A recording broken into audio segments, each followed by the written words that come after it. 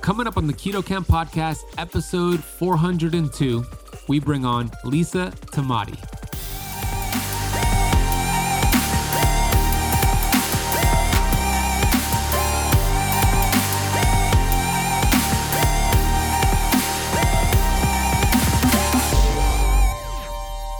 When you're in the public health system, you are at odds sometimes with the resources, right?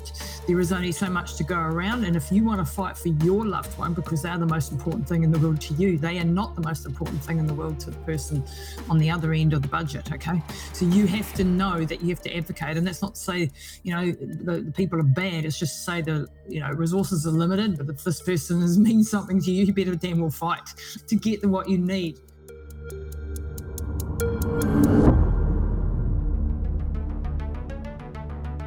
We have access to ancient healing strategies such as ketosis, fasting, and carnivore. And on the Keto Camp Podcast, we are determined to deliver the science to you. We bring in the thought leaders in this space to have extraordinary conversations so you could apply it and change your life. Your body was built to thrive. Your body is capable of healing as long as you identify the interference and remove it. I believe you are a masterpiece because you are a piece of the master. My name is Ben Azadi. I'm the best-selling author of Keto Flex, and I want to thank you for spending part of your day with me.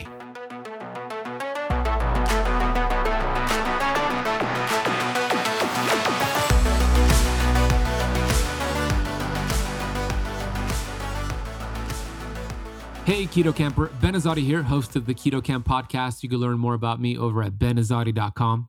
Today, we bring on running coach and mindset expert, Lisa Tamati. And oh my gosh, the stories she's going to share with you today are absolutely heart-wrenching and inspiring and incredible. She is somebody, you want to talk about grit and commitment and resilience and toughness and mental fortitude. This is the person for you. She is incredible. She's going to get into her backstory of endurance runs and some of the craziest races she's run all across the world, and how to compartmentalize in your mind when things are getting out of hand and what she did. She shares a heart-wrenching story of her mom getting sick and what she did to overcome all the barriers at the hospital of conventional medicine to get her mom well, and her dad getting sick and what happened with her dad, and then her mom getting sick again. Oh my gosh, it was incredible to hear how committed she was and what she did with researching ketosis, hyperbaric oxygen therapy, and other avenues to heal her mom when her mom got sick. This is going to be super valuable to you. It was something that really was near and dear to my heart because I have, sometimes in my head, I have regrets for not doing the things that I believe I could have done to save my dad's life when he got sick in 2014. And hearing her story really opened up a lot of light bulbs for me. Like, I should have done this, I should have done that. Those regrets are short-lived for me because I believe everything is on the way, not in the way. So I always take my place out of that. So I'm aware when I'm in that space of regret and negativity, and I shift my thoughts, which is our greatest power. But you might relate to her story if you've ever had somebody that you love going through a challenge with their health, or maybe you do right now. This will open up a lot of avenues for you and options for you and light bulbs for you. She's incredible. We get into her 3 books as well, which is Relentless, How to Master the Mindset of a Winner, and Running Hot, and also Running to Extremes. She's an awesome author, awesome speaker. You're going to love her, and she's got a great accent as well. Before I bring on Lisa, I do want to take a minute to get to the Apple Podcast rating and review of the day. This is a 5-star review from Pop Punk Pizza Beard. That's a very interesting name. Pop Punk Pizza Beard said, "This show shattered my entire universe. Ben and his guests have opened up an entire wealth of knowledge I wish I could have had a long time ago. In only a few weeks, I started feeling more energy, got better sleep, and lost weight just from learning more about my body and how it's supposed to operate at optimal levels through ketosis and intermittent fasting. Thank you, Ben. Keto Camp is a lifesaver." Thank you so much. I'm so glad you're experiencing results in such a short amount of time. So kudos to you for listening and, most importantly, taking action. You are an action taker, and action takers rule the world. Not intention takers, but action taker. So congrats to you. If you have not left the Keto Camp podcast a rating or a review yet on Apple Podcasts, please do so right now. It helps the show grow and reach more people and essentially change more lives. Before I bring on Lisa, here's today's episode sponsor. Did you know there's actually beverages that can supercharge your fasting results? My favorite, which is a keto powerhouse, is apple cider vinegar. There's a ton of research showing apple cider vinegar has been beneficial for boosting your metabolism, suppressing appetite, reducing fat storage. That's because apple cider vinegar contains acetic acid, which is a short-chain fatty acid that's been shown to promote weight loss in those ways.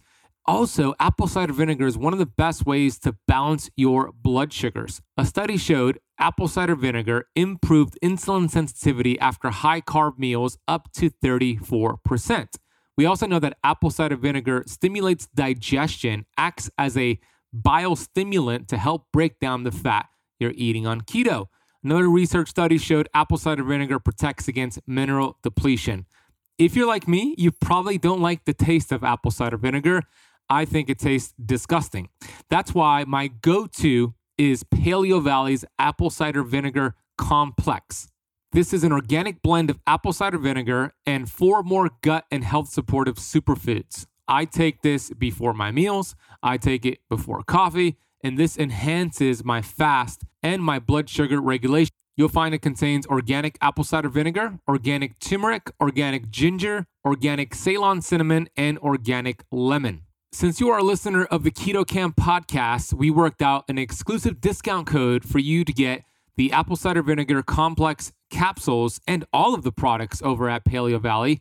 All you need to do is head to paleovalley.com and use the coupon code KETOCAMP15 at checkout for 15% off your entire order. By the way, they got delicious beef sticks and an awesome organ meat complex. Go check them out. paleovalley.com. That is KETOCAMP15 at checkout.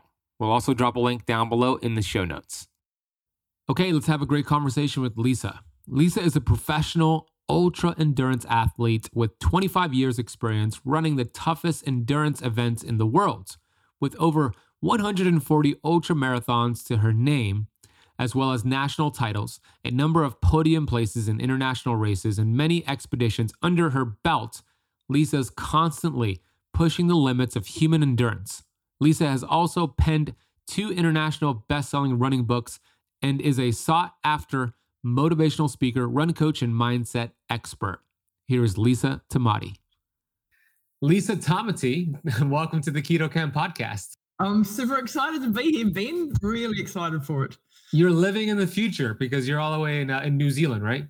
I am. Yep. We're at the beginning of the world. Yeah, exactly. You told me the future looks bright. Yep. It's a beautiful sunny day in the future. So really nice to talk into the past. Yeah. Thank you for joining me. I know it's Saturday morning for you, Friday afternoon for me. And, right off the bat, those listening and watching, the goal of this conversation is to really inspire somebody who might be going through a challenge, whether you are feeling depressed or you're worrying about the future, there's some sort of challenge you're facing. You're going to get so much from this conversation because Lisa has incredible, inspirational, pain to purpose to promise stories that she's going to share with you. So I'm going to leave it to you, Lisa, to start right from the beginning. How did you get involved with what you're doing? What are some of those stories that you'd like to share with my audience today? Oh, fantastic, Ben. Well, thank you very much for the opportunity. So, I'm been a professional ultra marathon runner. So I did super long distance racing, and expeditions and everything pretty, extreme long distance was my thing. Did that for like 25 years. Did over 70,000 kilometers around the earth.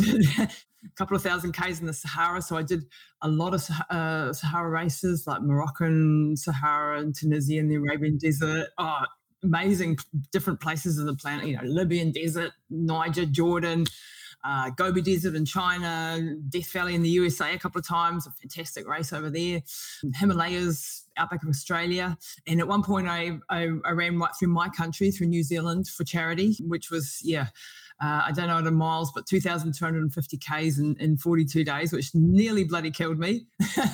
Which one was your favorite? Which one was your most memorable? There's a couple, but Death Valley in the USA was a pretty special event for me. That was a 217 Ks, 135 miles in the heat, the hottest desert on earth. The funny thing is, though, Ben, I'm not a good runner. And I want to just start with saying that I have no talent. I was not born with amazing genes. I was an asthmatic as a kid, in and out of hospital, very small lung capacity. My VO2 max is a disaster. I come from Māori ethnicity, half Māori, half Irish German, not the right build, everything that wasn't meant to be. But the thing is, I decided I wanted to do this type of thing, and I got good at it after years and years of doing it and getting experienced, and sort of ended up sort of in number 10 in the world at one point, sort of thing. But it's a really not a super talent, And then I'd like to share, I'd love to talk about some of the learnings from those expeditions and races, but then I'd also like to talk about some of the setbacks I've had in life and some of the greatest learnings from those that actually aren't to do with running. In my latest book, I'd like to share and talk a little bit about that as well at some point, but without to give it all away, shall we start with the running? Yeah, let's start with the running, but I just want to extract something you said. You said you weren't made to run. You had all these problems, asthma, etc. You weren't really built to do these type of things. And you said, I decided I wanted to do it. And you did it enough that you might have sucked in the beginning, but you got good doing it enough. So that's a key takeaway. There's a difference between being interested in something versus deciding and being committed. And obviously you were the latter. You were committed and you did it enough times. The frequency made you really good at it. The frequency brought the genius. So that's a key nugget right there that I got right away. But yeah, let's get into the running stuff. Yeah, the frequency is, it is like, it's all about going all in. I'm very much like when you have a goal, right? When you decide, okay, this goal that I want to go for, and you have to know how much are you willing to go through to get to that goal, because not all goals are the same, right? If I've got a goal to a small goal that doesn't really get me moving and emotional, then maybe I'm not prepared to walk over hot coals to get there. If it's a big goal, then I know I have to know that I'm prepared to go through whatever it takes to get there. So there are varying degrees of goals that we have throughout the day in our lives and our over time, and we have to sort of ask ourselves, where does this sit on the goal radar? How big is this thing for me? What am I prepared to give up? Because when you go, and this is something that people don't often talk about, when you set goals, they don't often talk about the sacrifice that's required and what the cost of that goal is, because there is always going to be a cost associated. So you have to understand what your goal is, what it's going to cost you to some degree. I mean, you can't see into the future, but you have to know this is going to take time away from my family, cost and financial, time away from my career, whatever the case is, so that you're actually aware of what you're in for. I think people go mostly into goals and they sound fancy, like let's take running a marathon goal. Sounds great. Well, it's on my bucket list, so I want to do it. Well, yeah, but do you know that the time commitment per week, the time commitment over the year, the cost that will be involved, the time away from your children, all of those things have to be added up. And that's not to say you don't do it, but you go in with your eyes open rather than your eyes closed as to what's coming up. And then there'll be things that come at you from sideways that you weren't expecting, especially when you're doing something new. You start a business, and you'll know from doing what you do, I bet when you started, you didn't know it was going to be that hard. That's right. It's always harder than you think and longer than you think. But, going back to the running. I want to just, before you get into that, I love what you said about understanding the challenges and the risks or everything involved with accomplishing that goal. Because I remember Bob Proctor said, don't ask if you are worthy of your goal. Ask if the goal is worthy of you, because you're going to be trading your life for it. So is it worth it? That's exactly what you're saying. Yeah. Yeah. And then sometimes I look back over my life and the amazing sporting stuff that I did and things and think, maybe it wasn't worth the price that I did pay for some of the things, if I could go back in time and maybe not do that again. And you're happy to have done it, but you think, maybe not, I'm not going to do that again, and we live and learn. But, I think with running, if I can just take you back to a younger me, I'm quite old now, in my early life, in my early 20s, I was with a partner, a boyfriend, who was a very extreme, amazing athlete. And he sort of exposed me to the world of travel, because I'd been very much a little Kiwi girl on this island, had never been out of the country.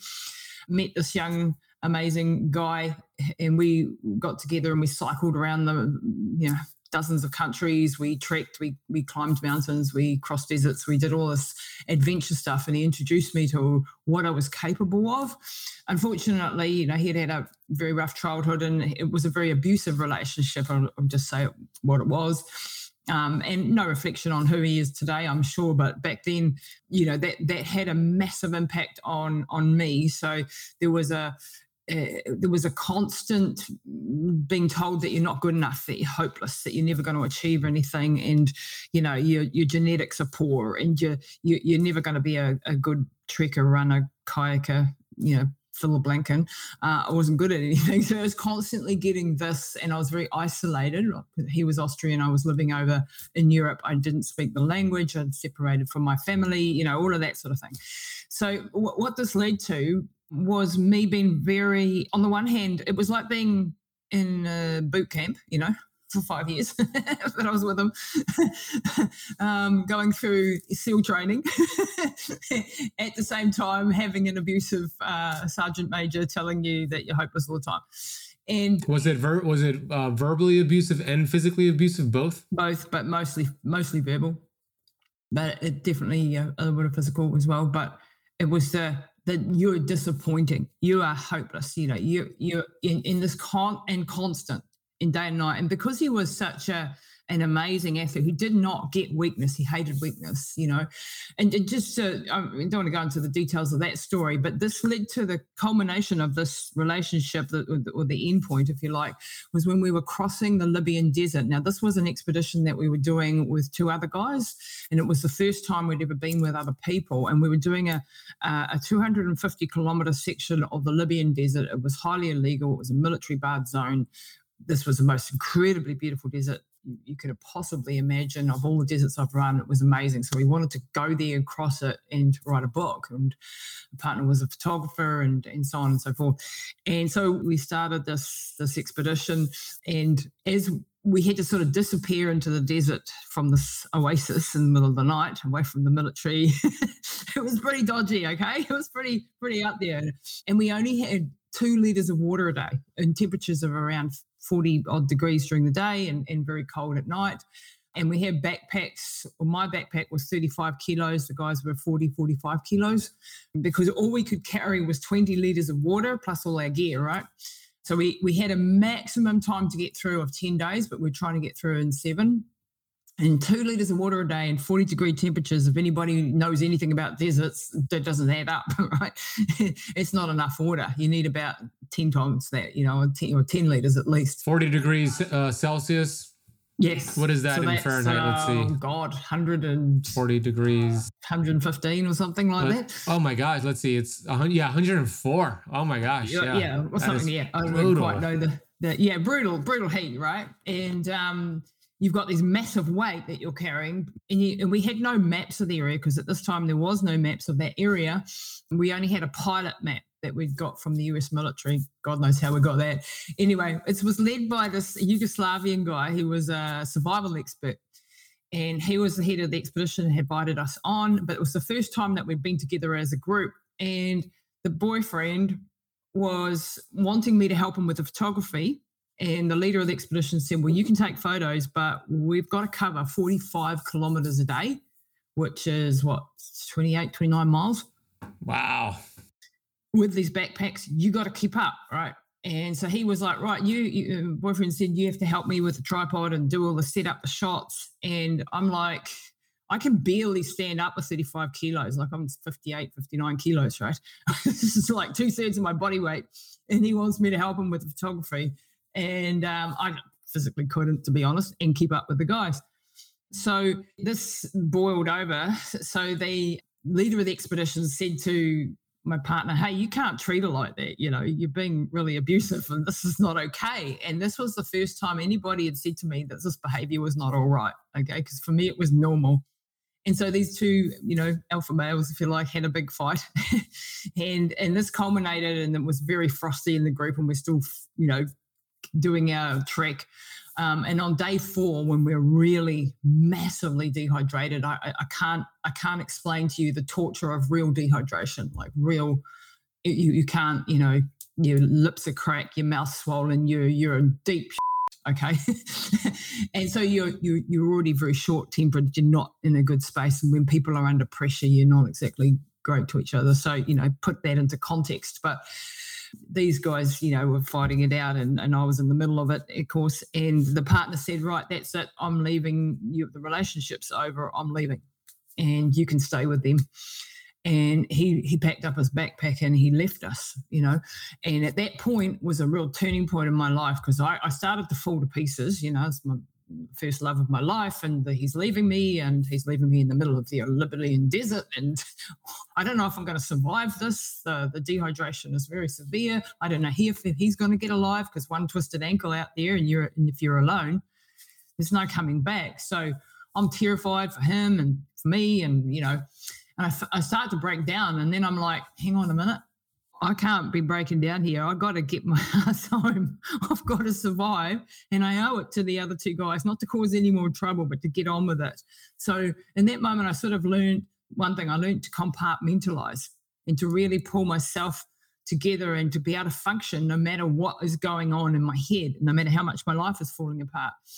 And a very long story short, we survived, obviously. It was real touch and go, and you'll have to read my first book, Running Hot, for that whole story, that one there. It's called Running Hot. Yeah, good, perfect title for that. Running Hot, yeah, exactly.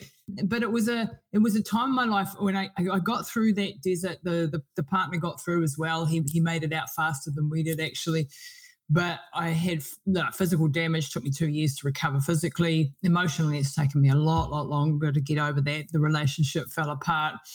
But it was a point in my life, it was a low point in my life when I said, and nobody is going to treat me like that again. And I am not, and at that time, my confidence level was absolute zero. I thought I was the most useless, ugliest, horriblest person on the planet because I've been told that for years. And I had to climb up out of that hole.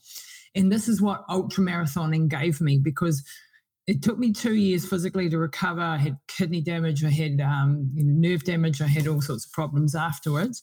But a couple of years later, I was out of the relationship and I was hoping, I wanted to keep having adventures, but I wanted to do it in a bit more of a safer environment than we'd been in.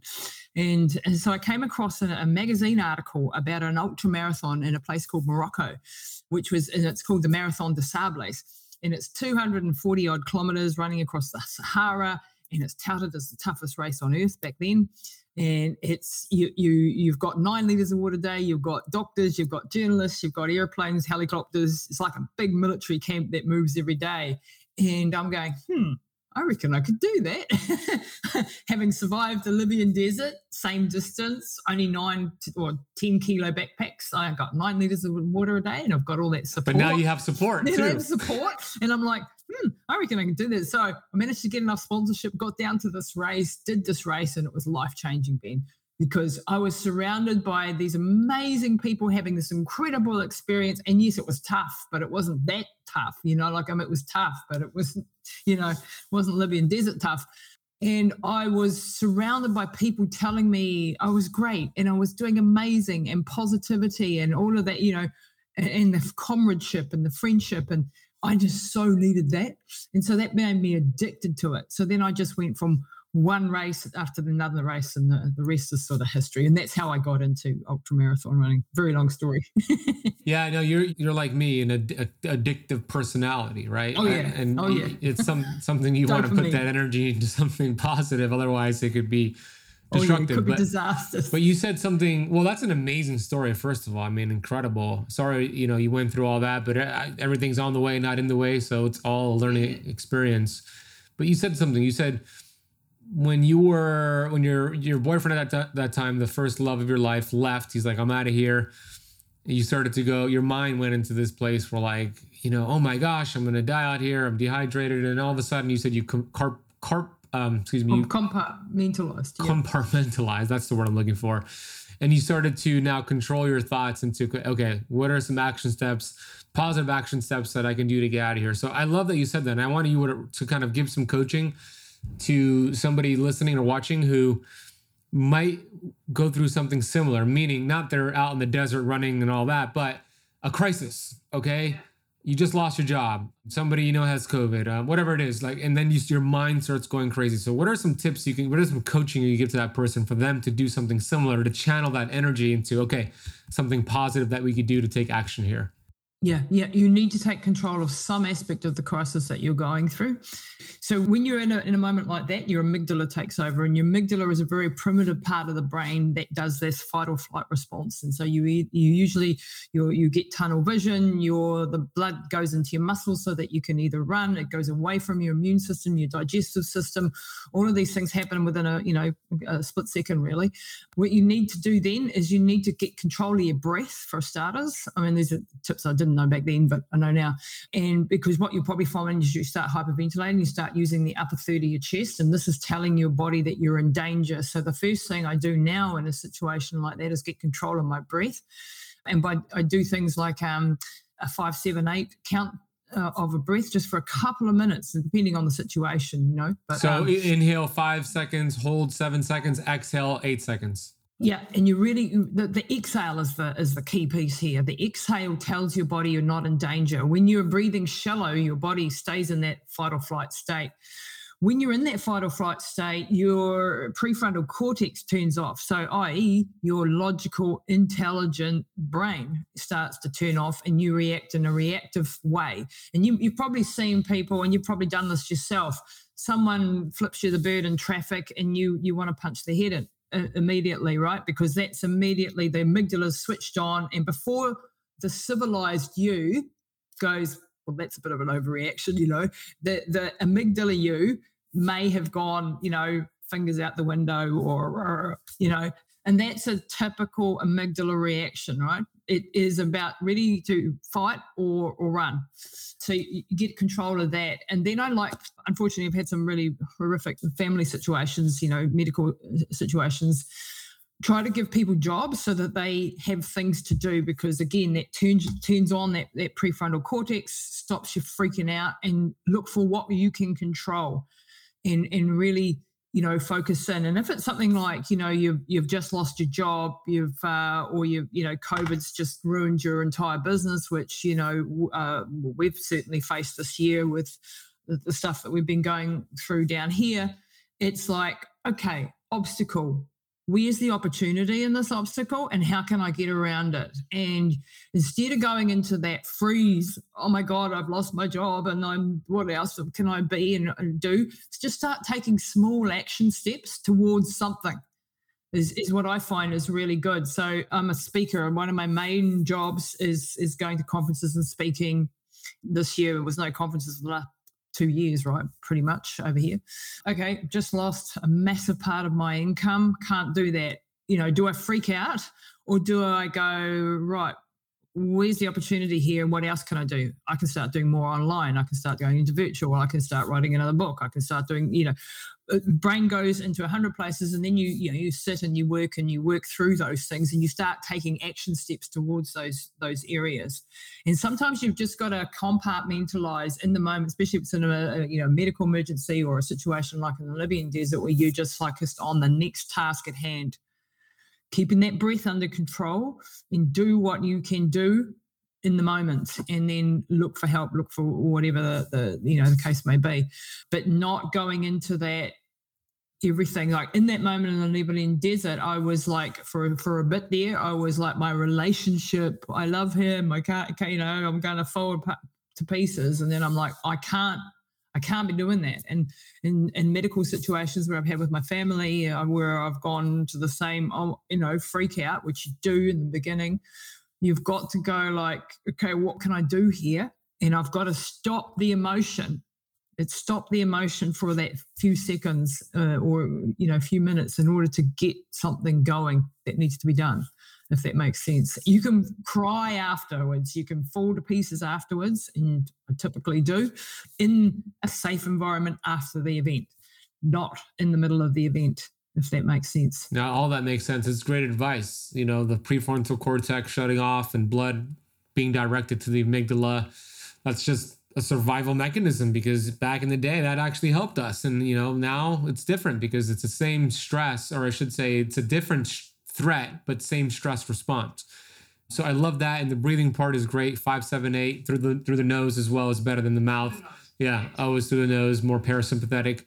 I want to take a quick break here to share with you about the dangers of taking fish oil. I know, shocking. I was somebody who took fish oil every single day for years. And then I came across a ton of research showing the dangers of consuming fish oil. I immediately found an amazing product called Pureform. Pureform is a plant-based omega.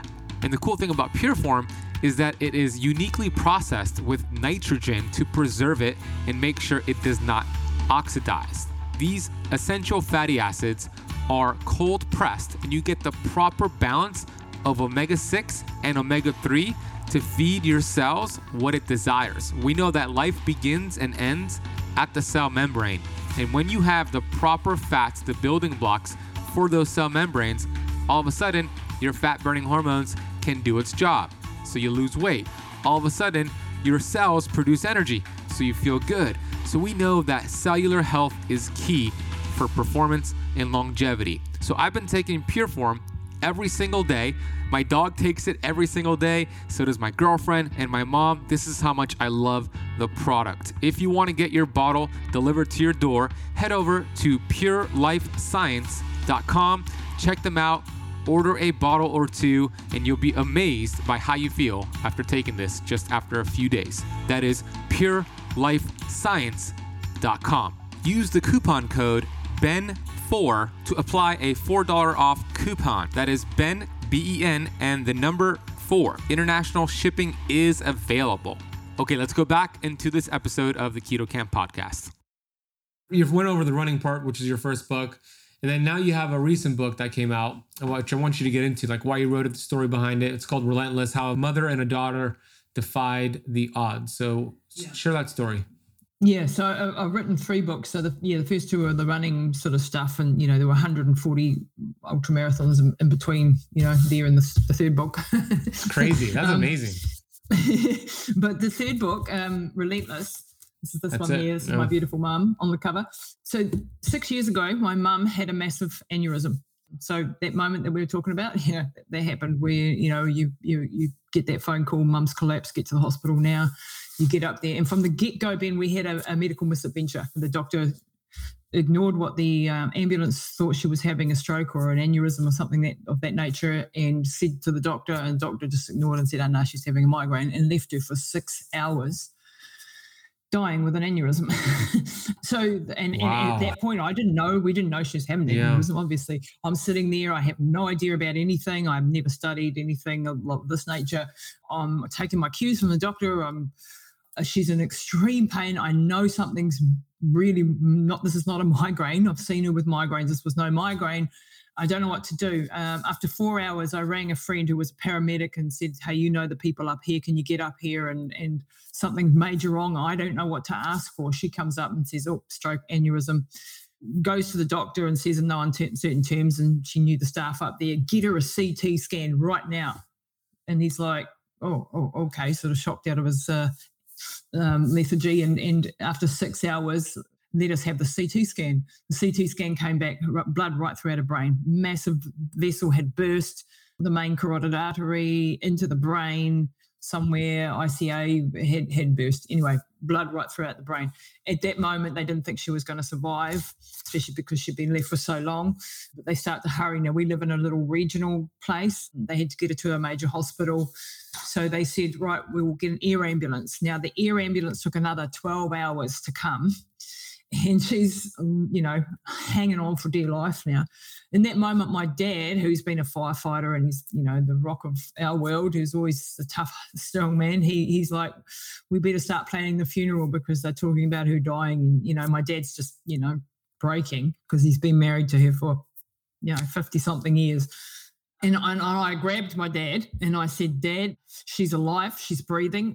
I promise you I'm going to do everything in my power to get her back or die trying. Now I want you to get in the car, drive to Wellington, get my brothers, do this job, do that job. And he was like, right, yep. Oh, right. Oh, I've got a job to do. Back to what you said, give them tasks. Yeah. Give them tasks. So he did that. I stayed with my mum another 12 hours, panicking, and in that time I started to go, right, I have to be in control. I have to be, again, what can I take control of? In the critical situation, I couldn't actually do a heck of a lot because there was nothing that even the hospital could do until they got her to Wellington and got her into surgery and so on and so forth. But I started to study. That was something I could control. So I started reading about aneurysms, what happens, what the follow-ons, what the drugs, what the procedures are. And I started to arm myself from that moment on going forward with what I could be in control of. We got her down to Wellington. She was rushed into hospital. They did an operation, started to drain the blood off. It was then going to be touch and go for the next few weeks whether she would survive. Now, they did an amazing job. They did another second operation, did a coiling operation. She had another massive stroke. She was in and out, long story short, in and out of a coma for the next 3 weeks, hanging on to life by a thread. These incredible surgeons did an amazing job, and she stabilized and she survived. This whole time I'm studying. That's incredible. Watching. Yeah. Oh my gosh. Incredible doctors and so on. Great team. Your mom's such a fighter. That's where you get it from, huh? Oh yeah. She's a fighter, all right. So she's 74 years old. She's now come through this, crisis. She's stabilized. But when she's woken up from the coma, she's got basically hardly any higher function left. So she's not much over a baby. She has a couple of words she repeats, but that's about it. She's got no control over her limbs. She's paralyzed on the right side. She has no ability to control any of her, bodily functions. She doesn't know who I am. I look into her eyes. She has no idea who or what I am. So she's alive, but there's nothing much there. The doctors are then, right, we'll put her into rehab and stuff, but, things aren't looking good. They bring her back to New Plymouth, into our hometown. We start going through rehab and they're like, yeah, I can see they're going through the motions. They don't believe there's anything possible, right? I start studying. Now, I've done a lot of stuff at altitude, and I was starting to see things in my mum that I'd seen in myself when I had altitude sickness. And I'm like, starting to connect the dots, and I'm going, I don't think she's breathing properly. I think she's got sleep apnea. I want a sleep apnea assessment. The doctors are like, don't need that. What would we do that for? So I went and got an outside consultant, smuggled him into the hospital one night, happened to be a friend of the family, so smuggled him into the hospital, did the sleep apnea assessment overnight, and it came back severe sleep apnea. So she was stopping breathing hundreds of times a night. Her oxygen sat levels were down at around the 70%. So this meant that in the air, like deadly, she was chain stoke breathing, like she was not going to be with us much longer at that rate, right? She was stopping breathing hundreds of times, and this was because of the brain damage that she had suffered, right? And so we showed this to the doctors, and they're like, oh, okay. So we put a CPAP machine on her. That meant she was getting oxygen or getting breath, throughout the night now. Now, that meant that she wasn't continually knocking off the brain cells that were trying to recover, right? Because you imagine you've got massive brain damage, your brain cells are trying to recover, and then you're not breathing. So that was my very first one. And then I started to think, well, what else can oxygen do? And I came across something called hyperbaric oxygen therapy. Now, this is a very powerful, anyone listening to this who has anybody with a brain injury or anyone with cancer or anyone with concussions or strokes or diabetic wounds, or look into hyperbaric oxygen therapy. Very powerful, very underutilized as well because there's no money in it. Anyway, I studied this. They use this for dive accidents. It's what they put divers in when they, being down really low, and then you have to be in a hyperbaric chamber, and it simulates being under pressure. So what they found is that it's very beneficial for brain injuries. and it's used in certain countries of the world for that, but not in New Zealand. And so then I had to battle to try to get her access to one of these. She's still in the hospital at this point. She's been there for 3 months. They're saying, look, she's 74, brain damage is massive. You've just got to put her into an institution. You'll never cope. She's 24/7 round the clock care. My opinion was that if I could get her home in her environment, around her things, with her family, then nobody can look after my mum like we're going to. We're a dedicated family. And I just came up against a brick wall of them saying to me, you will not cope. You will not cope. You'll be back here begging. And I had this big meeting with the doctors and they all deciding, on mum's fate. And I'm fighting to get the resources to take her home so that we can have a little bit of support at home, caregivers and so on, for an hour in the morning and an hour in the night. And they don't want to give it to us because it means it stays in their budget, basically, instead of being in someone else's budget. And so we're at odds. And so what I want to get people to get from that is when you're in the public health system, you are at odds sometimes with the resources, right? There is only so much to go around. And if you want to fight for your loved one, because they're the most important thing in the world to you, they are not the most important thing in the world to the person on the other end of the budget, okay? So you have to know that you have to advocate. And that's not to say, the people are bad. It's just to say that, resources are limited, but if this person means something to you, you better damn well fight to get what you need. So I had a real battle in there. And we had this horrible social worker who really just wanted to stick her in a home. Luckily, I've got a brother who looks like The Rock, and he accompanied me to a couple of these meetings, and we got the resources that we needed. I won't say any more than that. So he's big and burly, and he's he's this, great big rugby playing dude. And stand behind me, brother. Behind me, and we got resources we needed. And that's not the greatest way to do things. He didn't do anything, say anything. He doesn't have to. He just would accompany me to these important meetings. And that really helped. And I got what I needed to get my mum home. So the day I got her home, I had gone to a commercial dive company who had a hyperbaric chamber because I couldn't get access to, it anywhere in the hospital system. They wouldn't let me, even though they had them in Auckland and Christchurch, they wouldn't let me have it for brain injury. So I approached the commercial dive company. I said, this is my research. This is the situation. Would you let me use your chamber? And they said, yep, we will. Sign a legal waiver. We'll go through the lawyers. We'll do it all properly and we'll let you do that. It's amazing people. So they let me use their chamber. So the day I got mum out of hospital, she's this fragile, very sick woman, can't do anything, doesn't know anything. Take her into this factory, stick her on a forklift, stick her in this hyperbaric chamber and start putting her through these sessions, an hour and a half a day, 5 days a week, as per the protocol that I'd worked out. And in the time, just starting. I know everything ins and outs now of every aspect of what I'm doing. Everyone thinks I'm nuts, right? Everyone thinks there's no hope. What the hell are you doing? Accept what you can't change, right? And I'm like, nah. I've been told my entire life, you can't run across Death Valley. You can't do this. You can't do that. And I'm always, proving people wrong. So I'm like, and this is just the next thing I'm going to show them. And I was all in, right? And in this time, I'm also studying everything else. After 33 treatments, my mum started to wake up. She started to respond massively to it. She didn't just get up out of her wheelchair and start walking, but she started to move her hands. Like she started to have a flicker of wanting to talk, I could see she's trying to communicate. And I'm like, oh my God, she's in there, And then I lost access to the chamber. And I'm like, okay, right. It had to go off on a contract. And I'm like, okay, next obstacle. This is obviously working. I need a hyperbaric chamber.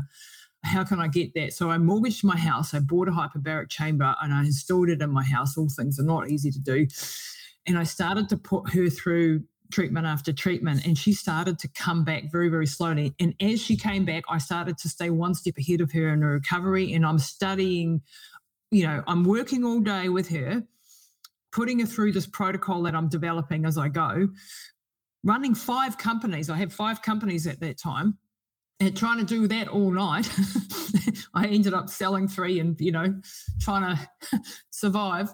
And then, rinse and repeat day in, day out, grinding thousands and thousands of hours of retraining her brain, keto diet, epigenetics, functional genomics, natural health supplements, you name it, I was studying it, functional neurology, vestibular systems, neurology, everything I possibly could to stay one step ahead of her in her rehab. It took me 2.5 years, to cut a long story short, to bring her back to full health.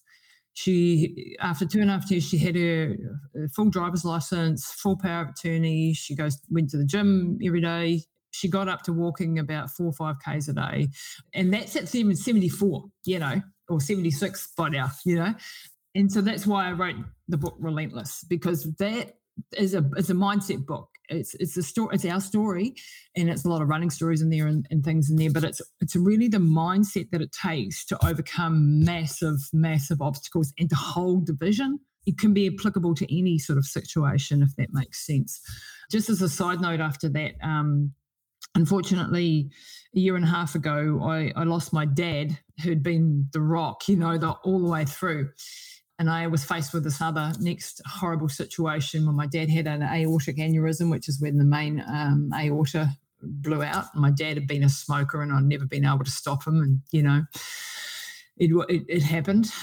And he survived the operation. He was in the hospital. It looked like he was going to pull through, but then he developed sepsis. And so after all the research and the knowledge that I'd gathered over these years, I knew that intravenous vitamin C and sepsis, so it was very powerful for sepsis. And so I wanted to do that in the hospital, in the critical care. He was in ICU. And I just came up against another brick wall of bureaucracy, and they wouldn't let me do it, even though he was dying, even though there was no other options. And so I fought for 15 days against the ethics committees and the medical team, and I fought with everything I had to get him, because it was the only shot. I mean, the clinical studies around this show a 48% drop in the mortality rate if you can get vitamin C into them in certain protocols. I mean, I'm sure. Were you sharing those studies with the doctors? Oh, yeah. Like, were they? So, what was their reason to not do it? I had professors on my side outside of the hospital, right? Because I'm really well connected through the work that I do with some of the world's best doctors, scientists, and so on. I had the research. They said to me, "We don't care about your research. It's a legal problem." Well, you'll sign any kind of waiver or whatever to make. I did, yeah. I said I would sign any quote, and I eventually won. But it took me 15 days to get there. And of course, my dad is deteriorating. And by the time I got the first vitamin C into him, he was at death's doorstep, like multiple organ failure, could die any minute by the time I got the first one in. And the first vitamin C actually started to make massive differences. His white blood cell count improved massively. His CRP dropped in half. His blood pressure went back up because he was able to hold his own blood pressure. And I was like, oh my God, even at this like death's doorstep moment, the vitamin C was having an effect. But you need it every 6 hours, and you needed double the dose that I was allowed to give. And I had to have my GP come into the hospital to actually deliver it, and she could only come up twice a day. And the hospital stopped me. I went through this 15 days, but they thought it was one vitamin C, like one infusion. And I said, no, I need this every 6 hours. And they stopped me doing the second, and they stopped me. It took me 18 hours to fight through to get the second, 18 hours to fight through to get the third, and so on and so forth. So a couple of days later, my dad was beyond saving by this point. It just wasn't enough, fast enough. That absolutely blew me to pieces, because my dad was just the most amazing human being, and we were forced to take him off life support. And, I lost that battle. So I know what it is to go all in and to win, and I know what it is to go all in and lose. But I can look back at that time, and I know that my dad knew that I was fighting with everything that I had for him. I gave him every possible, I just wish if I'd been medically trained, I just would have gone in and done it, but I couldn't. I ended up in jail. Who cares? Like my dad was dying, but I couldn't. I didn't know how to do it. They had him in 24-hour surveillance. They knew at my background. They were watching me like a hawk. I basically didn't want them to come out of it by the end of it, because that would have shown, and there's like an 80-year history of intravenous vitamin C, and there's a 80-year history of hyperbaric. They don't get the light of day, these things, because there's no pharmaceutical company behind it. There's no impetus for financial gain. And so these therapies that are super powerful, just not seeing the light of day. So I've learned from that journey as well. And it was the hardest time of my life and really made me re-examine a lot of things. But at least I know that my dad knows that I gave it everything I had, and I wish things in the system beat us in that case. And then late in the last 6 months, my mum, who, has continued to do really well, she ended up with a brain tumor and cancer 6 months ago. Like, you couldn't write this stuff. It's like, when this happened and her face dropped and she started having massive problems. And again, we went to emergency. I said, she's having another event or something's going on in her brain. They sent me home. I went back 2 days later. I said, something's wrong. They sent me home. It's just still a disaster. I pushed and pushed and pushed, got an MRI. We found a brain tumor. We got the brain tumor out. Incredible surgeon team got tumor out, came back an aggressive CNS lymphoma, terminally ill. She won't make it till Christmas, probably. And this was October. There's nothing much we can do. She's too old to have methotrexate. That would kill her. And so I just went, not believing that. And I went off on this mission again. And I started studying the metabolic approach to cancer, keto diet, hyperbaric, intravenous vitamin C, off-label drug combinations, every research paper I could find on it. Took me 12 weeks and I've managed to get rid of the tumours. They're gone. Oh my gosh. Yeah. And touch wood, because you never know with cancer. It's a tricky beast and it can shift its metabolism. But, and this is where keto, if you have cancer, man, keto is the bomb. you want to be on a keto diet.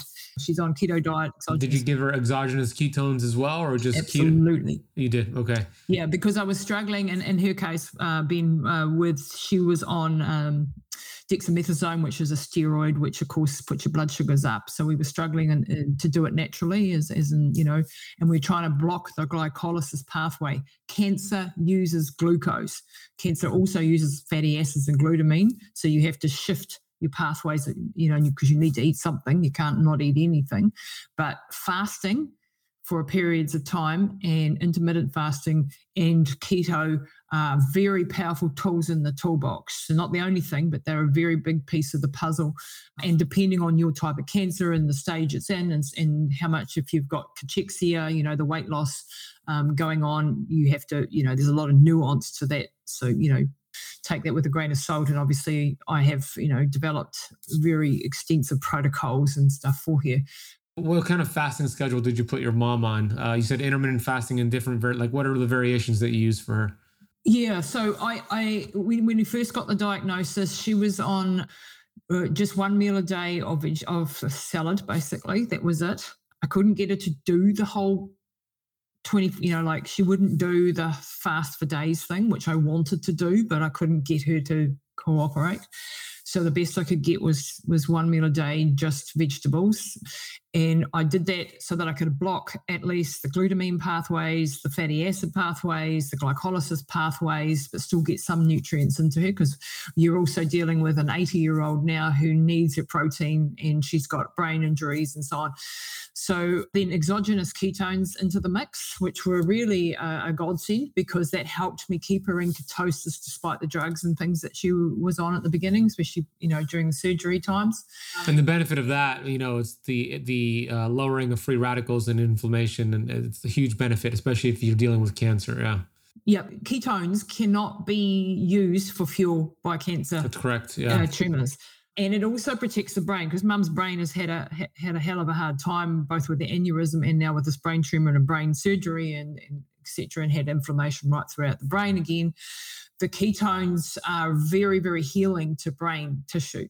So you want as many ketones as you can get in there. And the keto diet for her was, she would do it to a certain degree, but she wouldn't go the full hog. I just struggled with her to, and even though I controlled her diet. So, we've made compromises over the time a little bit. I'd like to have her on a more strict, but you've also, it's her decisions, her life, and she's very good, but she does, so at the beginning it was just vegetables. Then I've introduced, a little bit of fish and a little bit of chicken. And as we started to lose her protein levels, so I had to get those back up. So I've used a product that I love and import now called Perfect Aminos. That was a very good, great product. I use it as well. Yeah. Oh, brilliant. Dr. David Minkoff. He's here in Florida. He's like 4 hours from me. Yeah. Oh, wow. Oh, yeah. Lucky. He's brilliant.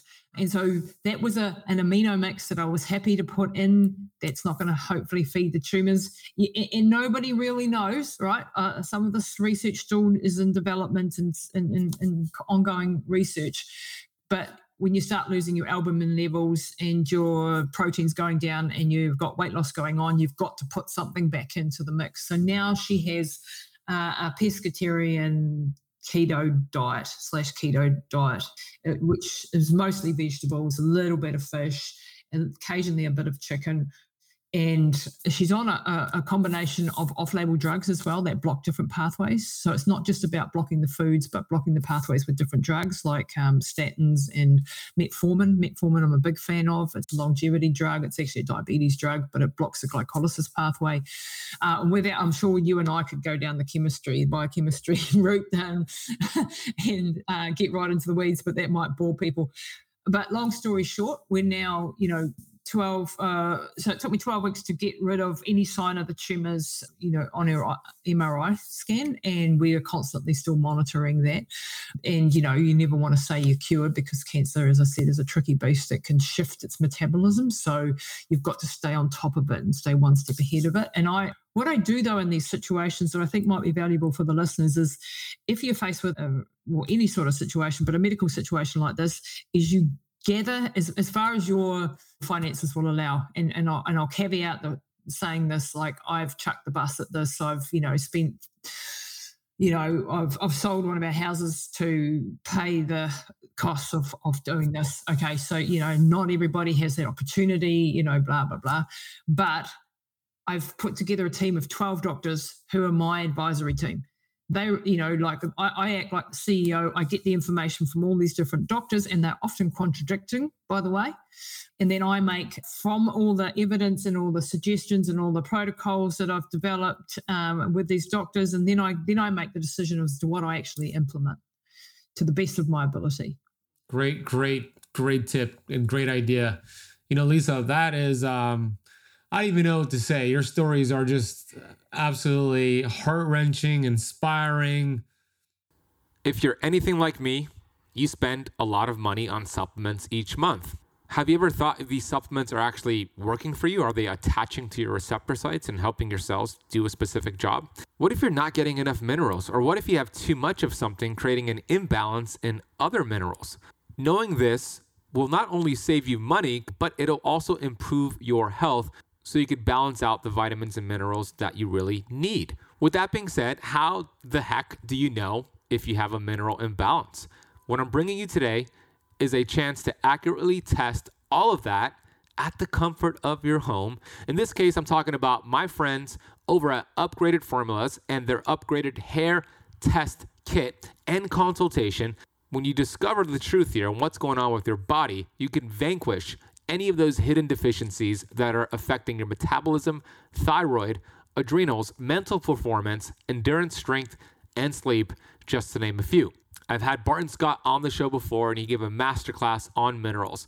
How this works is simple. You are sent a test kit, and you use some of your hair. You just cut off a short piece of your hair. It could be on your head or pubic hair. You send it back to them, and they have your results. They also offer a consultation to go over your results with you. It's simple, it's effective, and it's one of the best tests to know if what you're doing is working for you or not. If you'd like to get your hands on their deficiency test and consultation, head to upgradedformulas.com. Use the coupon code KETOCAMP15 to receive 15% off your entire order. That is upgradedformulas.com. Use the coupon code KETOCAMP15 at checkout. We'll also drop a link down below. You wrote your last book, Relentless, before your mom was diagnosed with cancer. So are you going to like revise it and do a part 2 to it? Because you got to add that story now to the mix, right? Yeah, it's on the to-do list, Ben. I'm not quite sure whether I want to just revise the Relentless book or write another. I'm currently writing another book called Tough as Expletive. Yeah, Um, that explains you for sure. and the reason it's a mental toughness resilience book, and it brings a lot of these things to bear in there. So I'm currently doing that, because what I found with the Relentless, the story is it didn't, like I wanted it to do more than it did, because it wasn't a how-to book. So now I'm writing a how-to book, from a mindset perspective. I mean, there's a lot of the therapies and things in Relentless, and it's a really good read. And it's not just for people who have been through strokes and aneurysms and things. It is more for athletes with their mindset, or people that want to optimize their health or be empowered or understand the limitations sometimes within our medical system. There's a lot of learnings in that book. So yeah, book number 4 is on its way slowly. And, the other thing is, Ben, I've learned from this journey is I'm 53 now, and I don't do the ultramarathoning anymore. And people often go, "Whoa, how did you, why did you stop?" It's like, because that used to take 20 to 30 hours of my week. And that was an opportunity cost to that, So when mum went down, that was the end of that. And when I look back, it was high time. I was 48 when I retired. That's, probably 5 years too late, really. But I couldn't let go. I'm one of these people that I get a dog with a bone, or I go too long. So sometimes you need to know, and the moral of that story is know when to quit. And that there are times in life where you have to change and adapt, and it's okay. Like I struggled with my identity for quite a long time after finishing my athletic career, if you like. I still train like a maniac, but I don't compete in any way anymore, and that's fine. But it took me a while, like, I'm a has-been, I'm used up, I'm old, that sort of rhetoric going in their head, that narrative. And it took me a while. It took me a while to actually get out of that and go, hang on a minute, I think you did enough. Yeah, I think so too. The thing about the challenges, the barriers you were having at the hospital, it's people are facing that now the last 2 years with the COVID stuff, right? There are natural therapies and so many things that have been proven to work, and barriers. My assistant actually ended up losing her dad because of that. They kept denying certain things I kept telling her to do for her dad.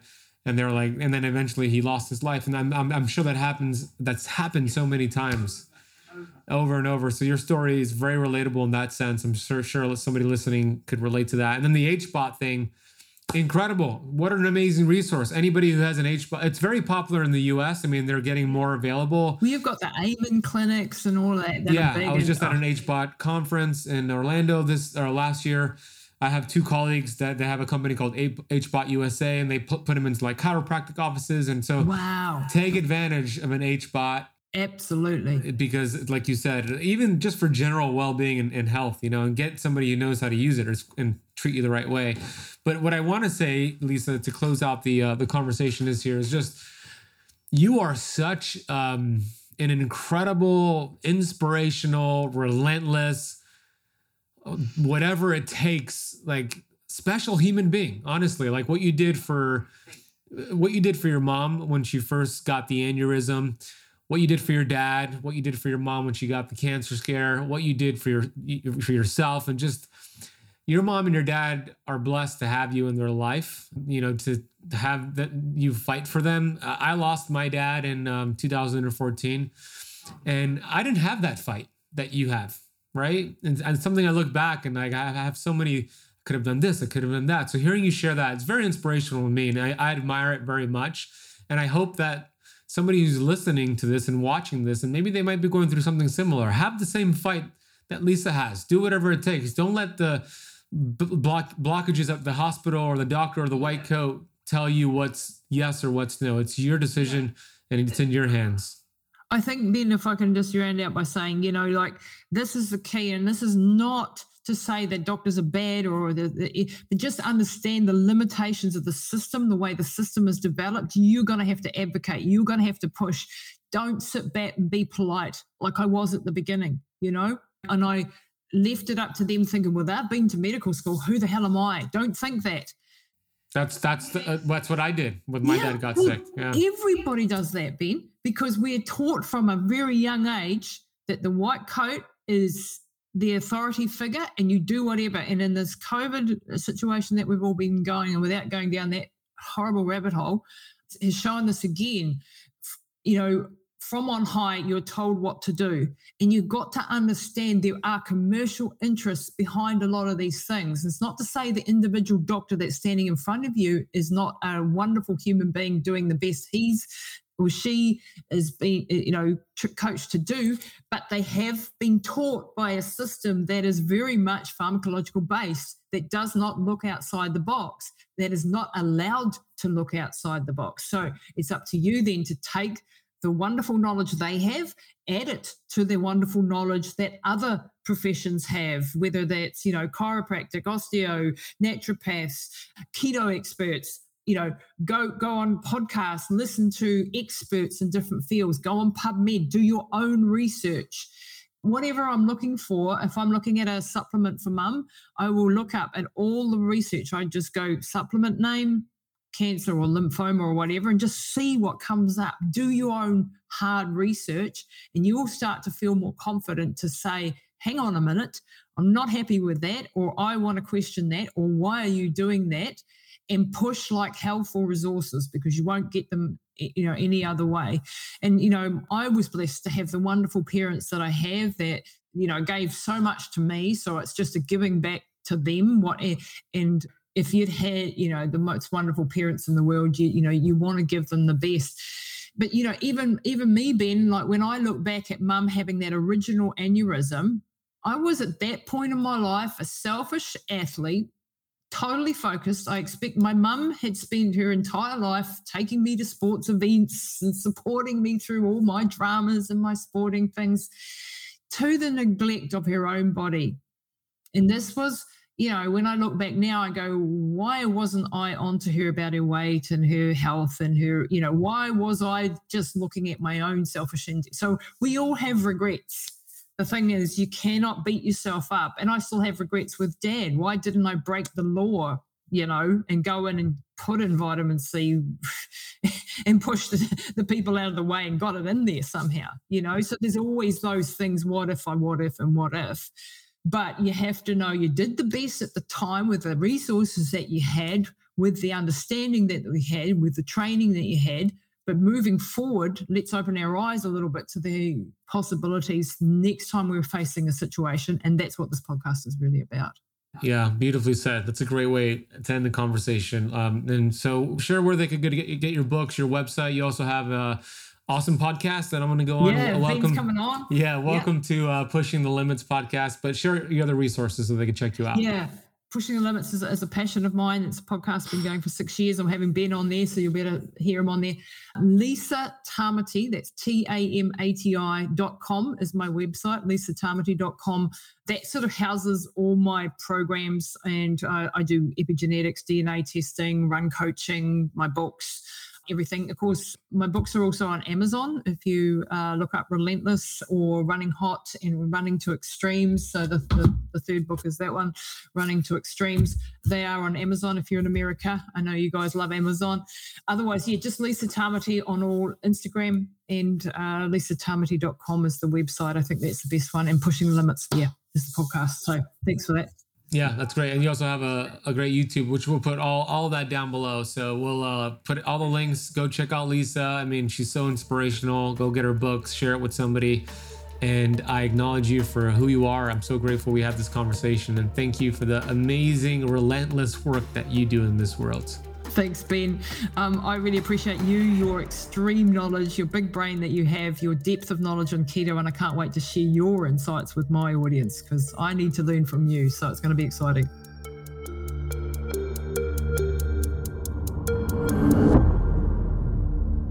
I hope you you enjoyed that incredible, heart-wrenching, inspiring conversation with Lisa. You can learn more about her on her website, lisatamati.com. She also has her social media and YouTube channel, which we'll reference as links down below, and also her books, which I recommend you go buy them all. We'll drop links for you down below. Go show her some love, reach out to her, work with her. She's incredible. And go listen to her podcast as well, which I'm about to be a guest on, which is called Pushing the Limits Podcast. If this episode was valuable to you, please consider sharing it with a friend, somebody you know, a family member, a coworker.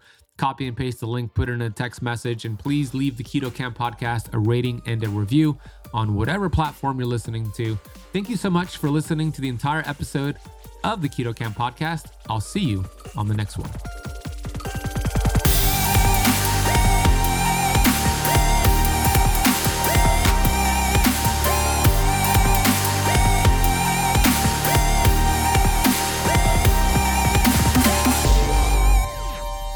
This podcast is for information purposes only. Statements and views expressed on this podcast are not medical advice. This podcast, including Benazati, disclaim responsibility from any possible adverse effects from the use of information contained herein. Opinions of guests are their own, and this podcast does not accept responsibility of statements made by guests. This podcast does not make any representations or warranties about guest qualifications or credibility. Individuals on this podcast may have a direct or non-direct interest in products or services referred to herein. If you think you have a medical problem, consult a licensed physician.